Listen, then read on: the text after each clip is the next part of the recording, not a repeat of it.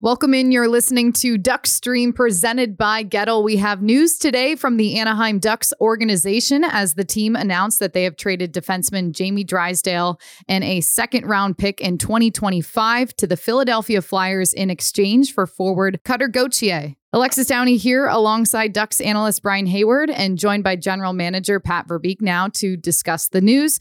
Pat, it's a big day for the organization. Can you share with us the details of this trade? Well, obviously, Jamie Drysdale, it was a difficult decision to be able to trade Jamie Drysdale, up and young and up and coming defenseman. When I've been watching our team over the last month or so, we've had difficulty scoring goals offensively. This opportunity, presented itself, and then I really became to really started diving into it. And as time went along over the last month or so, we pushed to make the deal happen. And we're excited. I want to thank Jamie Drysdale for all his hard work and his dedication to the organization. He's got a great future ahead of him. As I told Jamie on the phone call today, as I just finished getting off the phone, I said, Philadelphia wanted you. So it says a lot, and not that it was an easy decision. It was a difficult, but we're getting a really good player. Excited, very versatile player, can play every forward position, left wing, right wing, center. Is going to give us multiple options on different scenarios, whether it's on the power play, playing up the middle, playing left wing, right wing. So we're excited to get him. He's still at BC, so we're going to let him finish his season there, and then see where it goes from there.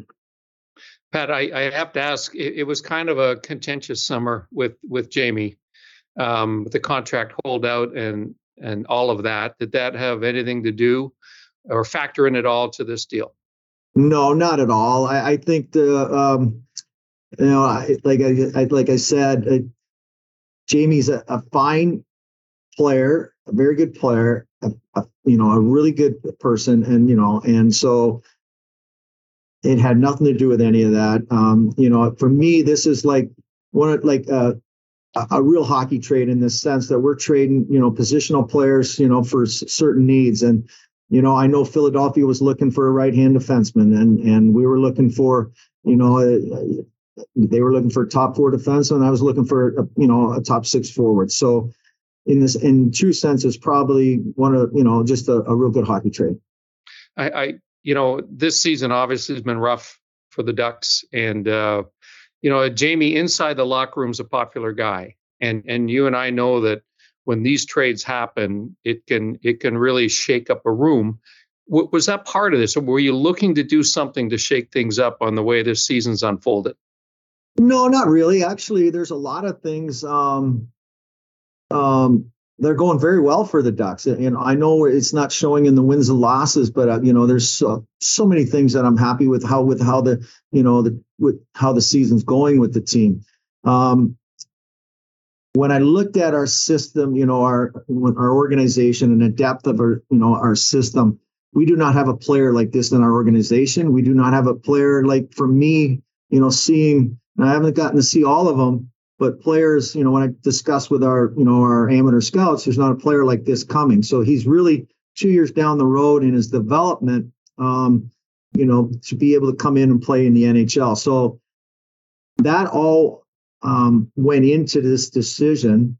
And so, yes, there's certain times, that, you want to shake things up. This wasn't the case. This was a need case in my view. I've only seen Cutter play at the World Juniors this year. I watched him a couple of games. He's a big kid. He's almost 6'3", right? Yeah, he's 6'3", yeah. And everything I read about him is the shot. People talk about him having a shot. I looked at the World Juniors. I think he co-led the tournament in scoring.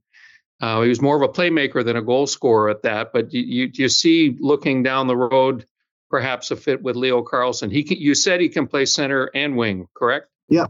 Yes, true. I do. I see him, he's, like I said, he's versatile. I think what I like about him, as you said, he can really shoot the puck, but he's got, underrated playmaking skills. His skating ability is elite, in my opinion. And so I've been looking for more speed up front with our group, and he certainly fills that, that ticket. Getting back to the season, you said you're not disappointed and that there's a lot of good things going on. I know when we talked at the beginning of the year, we asked you what expectations you had. You didn't have an expectation in terms of points, but you wanted to see progression from your young guys. Are you happy with the progression that you've seen from them? Absolutely.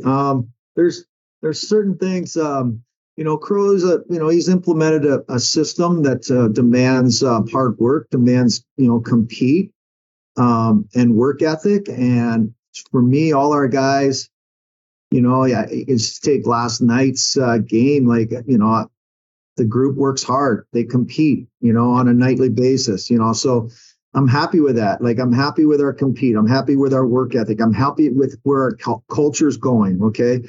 We've lost 18 one-goal games. Okay. We'd be in a decent position, even if we won a third of those. Okay. Yeah.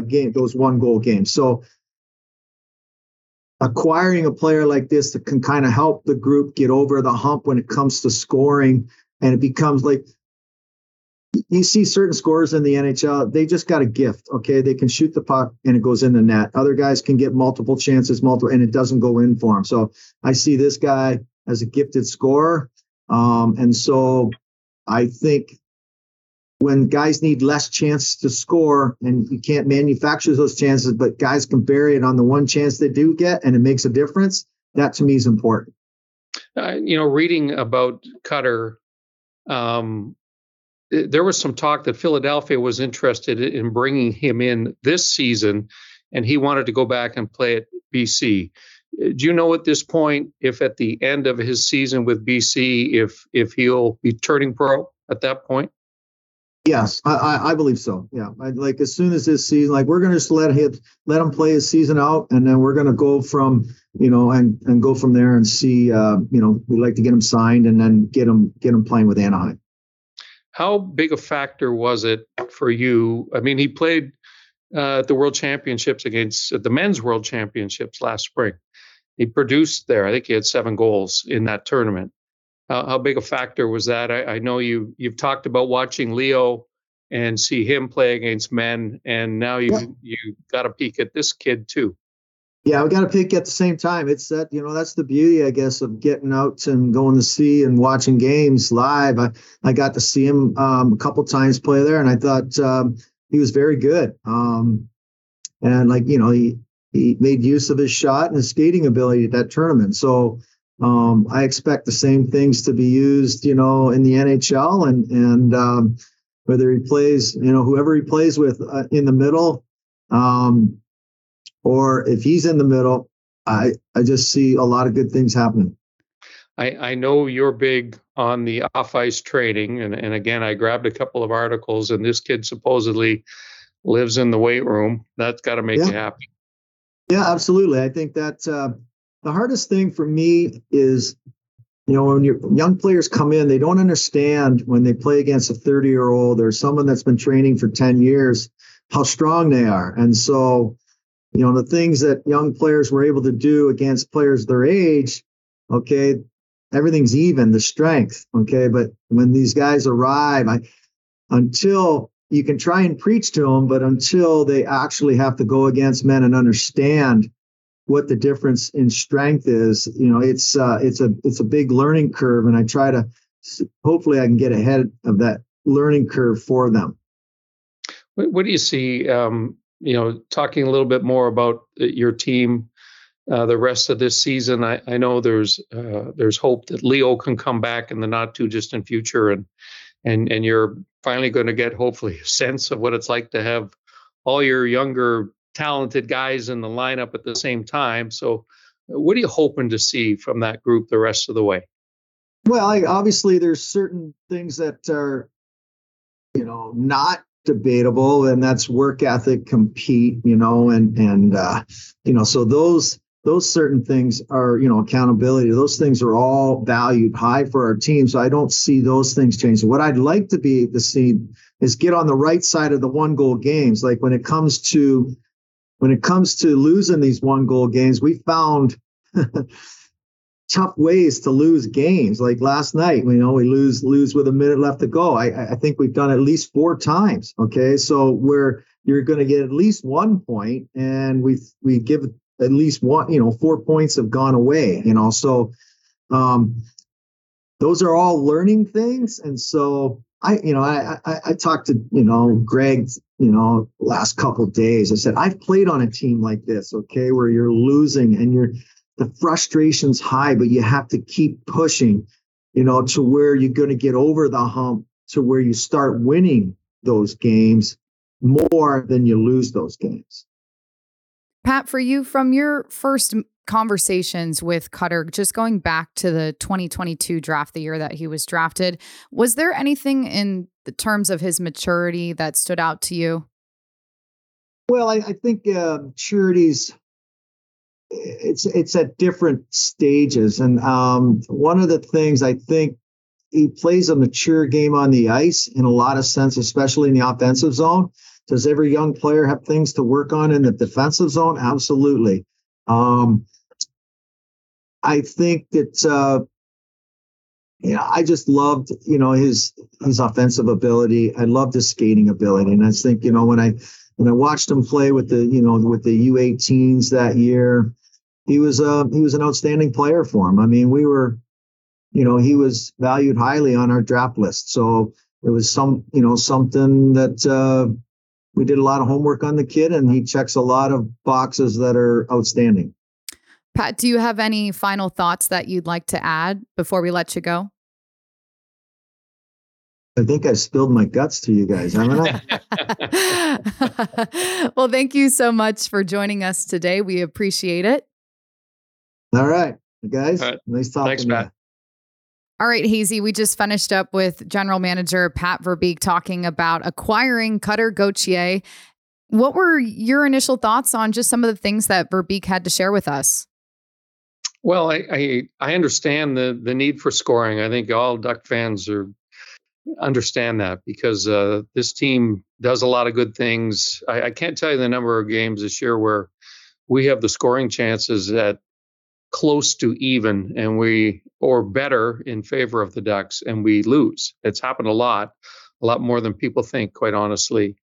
And that's because we just don't have enough finishers in the lineup. And we've been hurt this season with Zegras missing games, with Terry missing games. So the high end scorers have been out of the lineup. And I think it's really exposed, and probably exposed for Pat, the fact that you got to find more scoring.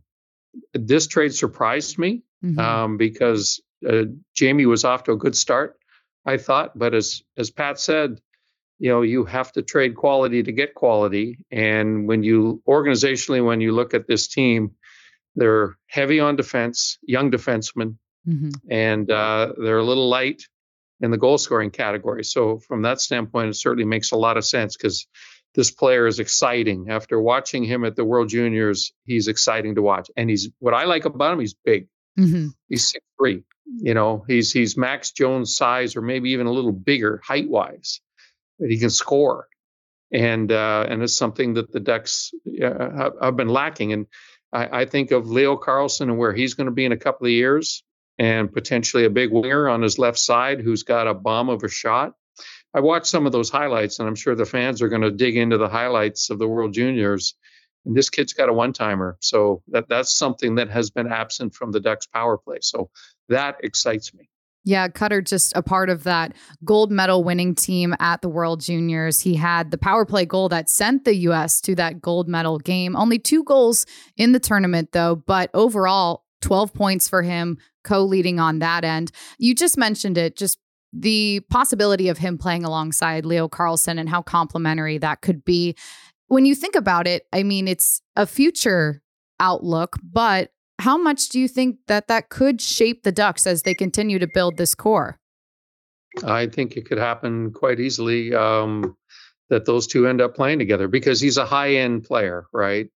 And he has the speed to stay with Leo. I think it surprised all of us this year that Leo was as fast through the neutral zone as he is. I didn't realize that about him. I hadn't read that about him coming in. I knew how gifted he was, what great hands and what great vision he had. I was a little bit caught off guard and really pleasantly surprised to see how fast he was. So he had another fast guy on the left side. And when you look at the Ducks, Troy Terry's a right winger. Trevor Zegras can play the right or the left side. Mason McTavish is a center. So this is just another young talent that is going to get thrown into the mix with the Ducks core. They can grow together. I'm fairly certain that he will be here at the end of this year. Boston College got a good team, though. They could go all the way to the NCAA finals, so he might only be around for a little while, but it's going to be exciting, I think, to see him certainly in the years ahead because they think they got a guy who could be a 10-year scoring winger, something the Ducks haven't had enough of in recent seasons, that's for sure. And Hazy, one other thing that you also talked about with Pat was just the fact that Leo was playing alongside grown men in Sweden. And then if you look at Cutter playing in the men's world championship, the youngest forward on that roster for Team USA playing alongside NHL guys, professional hockey league guys. And just in knowing that, I mean, what does that say about the potential that he could bring in even for his age at this point? Well, it tells you that he's not going to be intimidated by size and strength. And he had 7 goals in that tournament. I mean, he was one of the leading goal scorers on the U.S. team. So this kid is ahead of the curve in terms of players his age. I just like the fact that he's big. And I know that Pat loves the fact he's a gym rat. That he's pumping weights all the time. I was reading an article a while back about this kid, and he was one of the assistant captains on the U.S. World Junior team. And they said, "What kind of a leader are you?" And he said, "I like to lead by example. I'm not that vocal a guy, but I want to be the first guy in the weight room, and I want to be the guy that stays there. And I like to set an example for my teammates that way." So that's exciting. When you hear that, that's the kind of player you want. Someone is that dedicated. And he's already at the top of his class, but he's ready. Hopefully he's ready to take the next step soon. That would be fun. On the end of dedication, too, I saw where obviously you mentioned, too, he had the opportunity to potentially turn pro last year, but decided to return back to Boston College for another year. Obviously, a really strong team that they have there. But what does that say about his, you just talk about dedication, but his dedication on that end, too, to being a teammate to his college team? Well, I think that says something, but for me, it also says that the mentorship that he's getting from his agent is spot on, because kind of like what the Ducks are doing with Carlson, where they didn't want him at age 19 and early 20s to play every game to kind of protect him, to allow him to get stronger. Cutter Gauthier will turn 20 in January. Or this month, excuse me. And it gives him another opportunity not to have to go up against 6'5", 235 defensemen for a little while, so that he can build himself up and get more prepared to be a real good pro and have the kind of impact that we all hope he can have in the early stages of his career. A couple other things about Cutter himself. His father played professionally, and when he was born in Sweden while his father was playing in Sweden. He was a goalie. I mean, Hazy, for you, do you know his father, Sean, at all?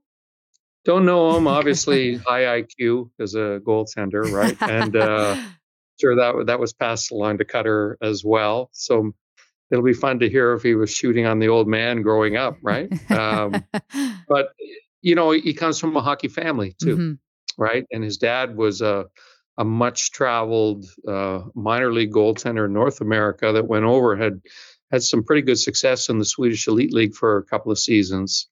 I think he was there for 3 or 4 years, where Cutter was born, because for your fans that look him up, he's not a Swede. Mm-hmm. We have to dig into this a little bit more. Yes, we do.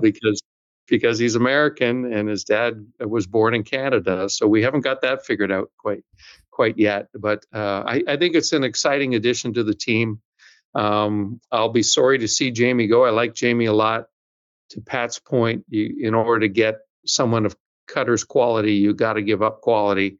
And it's a rare, by the way. I can't think of the last time we've seen, one young player in the NHL who's on the way up, and everybody says his trajectory is going up, for one of the top prospects outside of the NHL, who's everyone says their trajectory is going up. So this was just a fit for both organizations. That's what strikes me. Philly's in the mix. They're looking for a right-handed shot D-man and someone that can really wheel with the puck. Jamie can do that. Ducks are looking for scoring. We hope Cutter can do that. Hazy, this has been awesome having you join us. And it was great to hear from Pat Verbeek on his perspective of this trade, Jamie Drysdale to the Philadelphia Flyers and receiving Cutter Gauthier as a part of the Anaheim Ducks future. And hopefully that is a near future that we will be seeing. But thanks again for joining us today. My pleasure.